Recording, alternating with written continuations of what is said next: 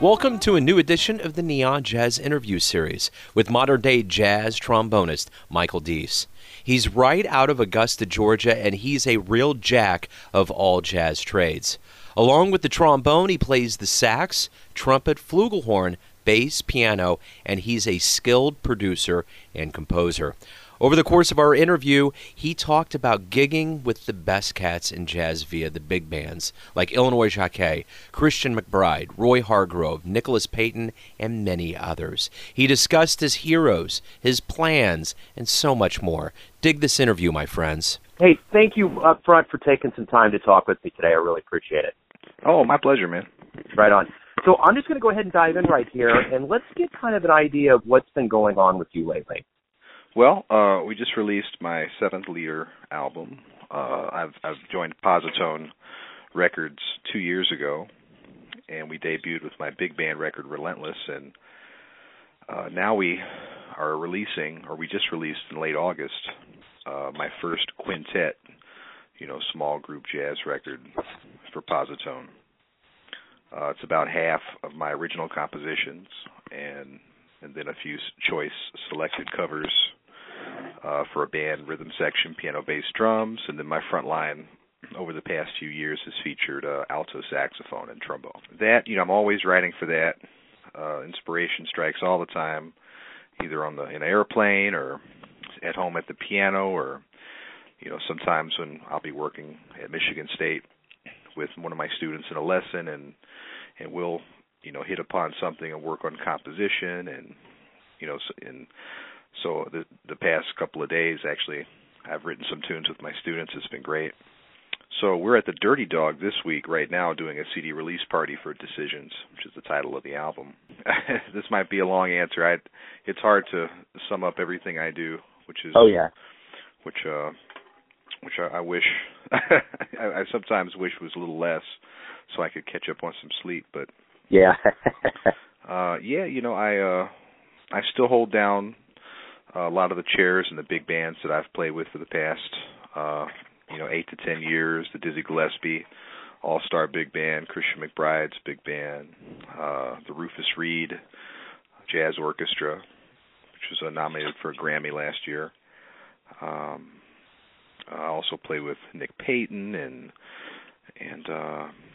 what's another great Charles Tolliver Big Band, which is another fantastic group. And lately I've been making small group hits with Louis Nash and Renee Rosnes, Rodney Whitaker and his quintet. They just released a CD last year, so we did a 4-night run in New York.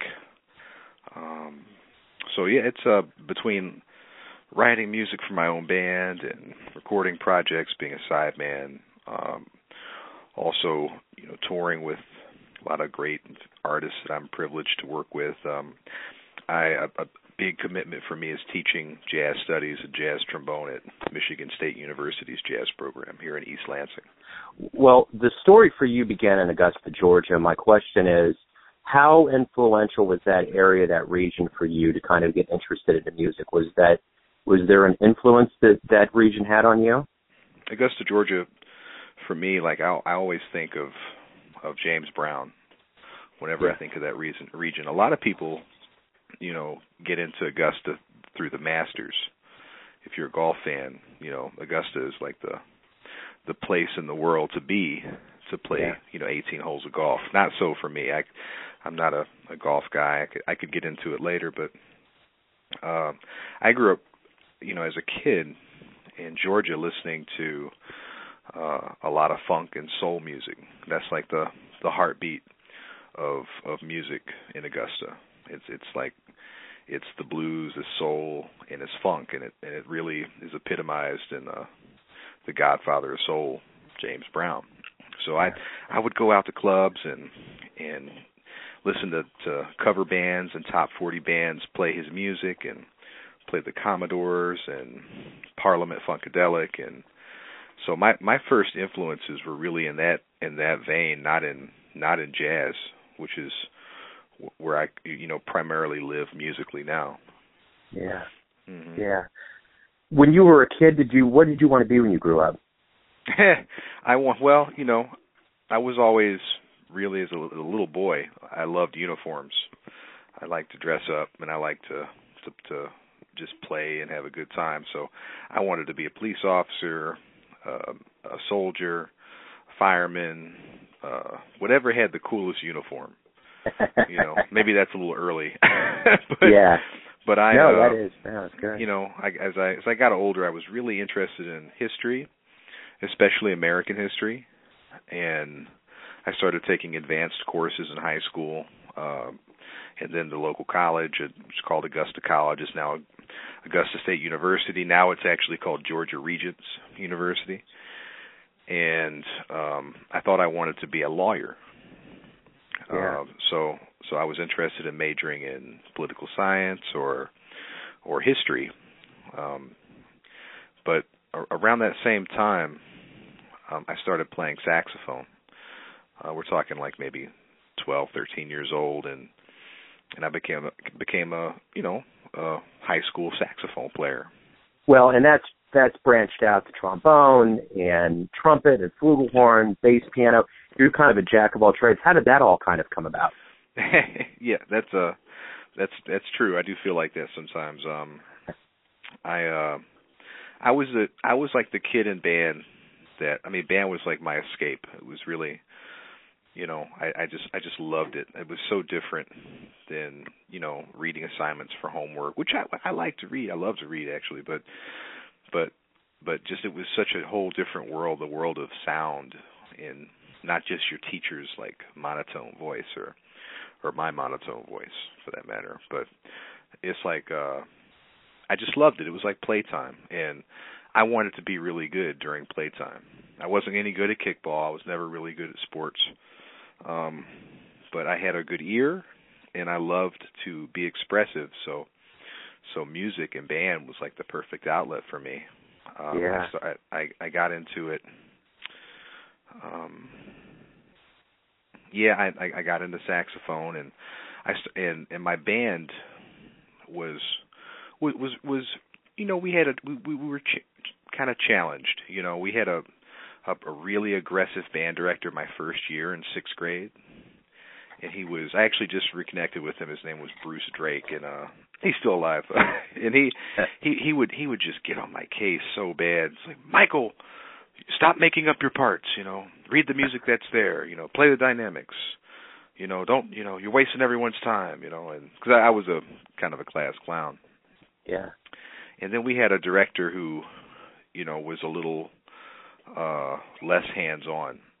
And so the band, kids need like that push. They need to be told, and they really need like a lot of structure and boundaries, especially at a young age. So if my band director wasn't really doing it, I started to do it. So when the trumpets would mess up or the bones wouldn't play something right, I would say, "Come on, guys, let's get it happening," and they would be like, "Shut up," So I said, "Well, it can't, if it's, it can't be that hard. Let me try it." And really just out of a, I wanted us to all get better. So I learned their instruments. I taught myself how to play trumpet and trombone and bass and flugelhorn, all those things, out of a desire to just really see what was happening and help us all improve. Well, and speaking of class and big shots and things over your career, at Juilliard you were taught by Wycliffe Gordon. You went on to Illinois Shock Hayes Band, Nicholas Payton, Jimmy Heath. You've been around big names, been taught by him, and performed with them. What's it like to be around that caliber of play on a regular basis? Oh man, the entire range and spectrum of feelings and emotion. Like where to start? Like awe, AWE, just like wow, I can't believe this is happening 5 feet in front of my face. The music that I heard on records, especially Illinois Jacquet, like that guy. His name was in my very first beginning band book.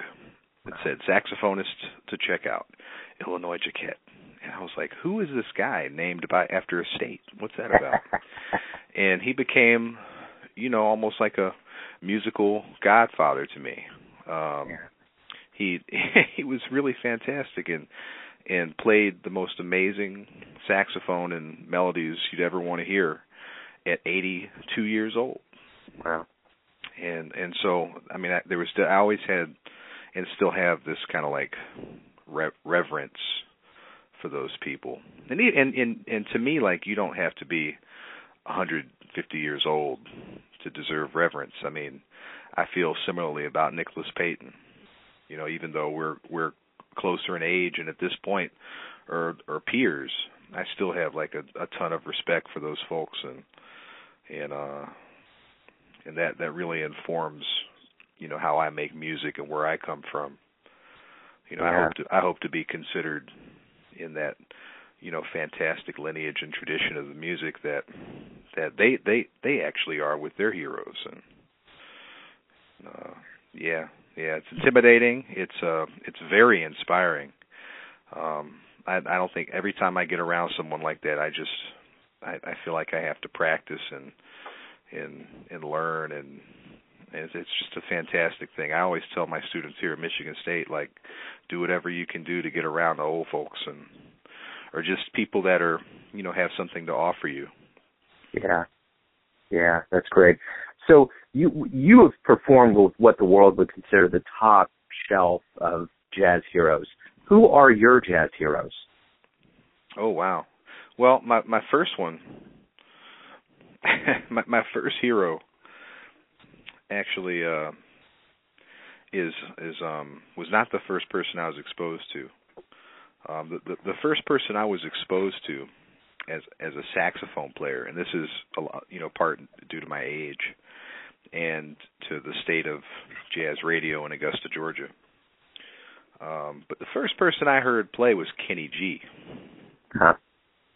And wait, I take that back. First person I heard play really was Grover Washington on a CD or a tape called Wine Light, and it is fantastic tape. I learned Mr. Magic, you know, Grover's tune. But when I wasn't able to listen to that tape, and we'd be in the radio, and this is in the early '90s, Kenny G was like all over the radio. Yeah. Like that's what you like if you heard, and then most people where I'm from, you think that smooth jazz is jazz. Yeah. And so I heard all the time, oh, I love jazz, I love, you know, because of Kenny G. He's so jazzy. He plays so much jazz, you know. And but you got to understand, like I had just so little information, so I okay, that's what it is. So I heard a lot of that in my head, and I would try to imitate it, and I'm not, you know, whenever I tell that story, like especially jazz students and other, you know, they get like, what? Oh my God, why would you ever admit that? Yeah. And I, you know, I gotta be honest, like, you know, I liked it. That's all I knew. That's all I had heard, and the rhythm, there was rhythm in it, and a good tone, and I could connect with it because I come out of funk and rhythm and blues and a backbeat, but I really, like you asked about heroes, like my whole life changed when I heard Charlie Parker for the first time. Yeah. My mom is from Brooklyn, New York, and her father is a jazz aficionado, my grandfather. And so my mom just knew. She had the knowledge. She's like, you can't be a saxophone player and not know about Charlie Parker. So she bought me this CD, and it just messed me up. I knew that I wanted to do whatever that guy was doing. Yeah. Well, along that route of nostalgia, we're going to whittle this list down a little bit here. If you could go back in time and see a show, who would you go see and where would you go and see it? Oh, my goodness. Wow. That's a great question. You know, one of the shows, like I try to think like what I would like when I listen to music, and like if I could be transported somewhere. And one of those places kind of caught me off guard, but I can tell you this. I would love to be at the Sands Hotel and Casino and see Frank Sinatra with the Count Basie Band. Oh, yeah. I can unabashedly, undoubtedly tell you that would be on my short list of places to be. As a trombonist, I think Slide Hampton did a record called Melody. Yeah. And it's a live record. It's not extremely well known, but Slide Hampton plays so much beautiful trombone on it that I would absolutely love to have been in the club that night. So that's two for you right there. Yeah, that's perfect. Those are huge hitters right there. Mm-hmm. So is a person that has dedicated his life to jazz, been around so many luminaries, and is creating your own lore in jazz, why do you love jazz? You know, that's something that it changes every 5 years, because I'm 33, you know, and I you know, honestly can't say that I have all the answers about anything. You know, I definitely have some answers about like how to improve as a trombonist and how to learn about music. But you know, being a jazz musician, like one of the first things that just absolutely floors me is that I keep learning like almost every day. Yeah. And it will be every day if I sit down and think like for 5 minutes about like what this day has brought me as a jazz musician.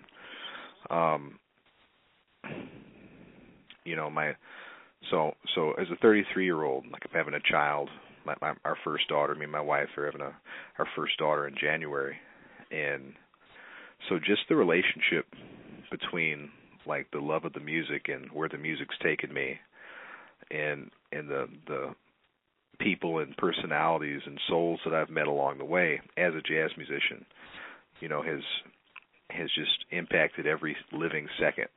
So I can't, you know, even begin to think about, you know, my journey without the music guiding me. Yeah.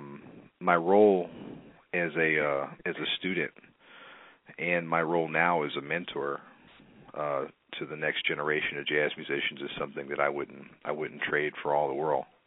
Yeah. Like to be able to have the opportunity to talk to people that remind me very much of me 15 years ago or 20 years ago even. It's fantastic. It's extremely rewarding on my side. You know, very directly rewarding because it's almost like tit for tat. But it's also rewarding in a grand sense because I feel like I'm able to contribute to the growth and dissemination of like an American art form. Yeah. And so I love that. As a performing musician, I love being able to have to think on my feet all the time. Our music is constantly changing and shaping depending on like the environment that we're in. So like depending on who's in the club, where the club's at, what city you're in, the age of the audience, you know, like what you have for breakfast, like everything comes together and like molds and impacts and influences the music. So you truly never know what you're going to get or give. Yeah. Yeah, and it's thrilling. It's like, you know, I've never done drugs or anything like that, but you know, the people that I've talked to that tell me what a rush it is, I can only imagine that probably can't even compete with like the exhilaration that like actively participating in the creative process of music can give. Yeah. Yeah. You have done a phenomenal job in this interview of weaving together and answering questions that were follow-ups, and I feel this answer you just gave me is a really good way for us to kind of end and to give my audience a really good snapshot and a good feel of who you are. And I appreciate you taking your time to talk with me and giving me your vision of who you are as a musician and what music is. It's been very refreshing. Thanks. It's an honor to be able to speak with you. Thanks for listening and tuning in to yet another Neon Jazz interview, where we give you a bit of insight into the finest players in New York, Kansas City, and spots all over the world, giving fans all that jazz. And thanks to Michael for his music and his cool. If you want to hear more interviews, go to Famous Interviews with Joe Dimino on the iTunes Store, or visit the neonjazz.blogspot.com for all things Neon Jazz. Until next time, enjoy the music, my friends.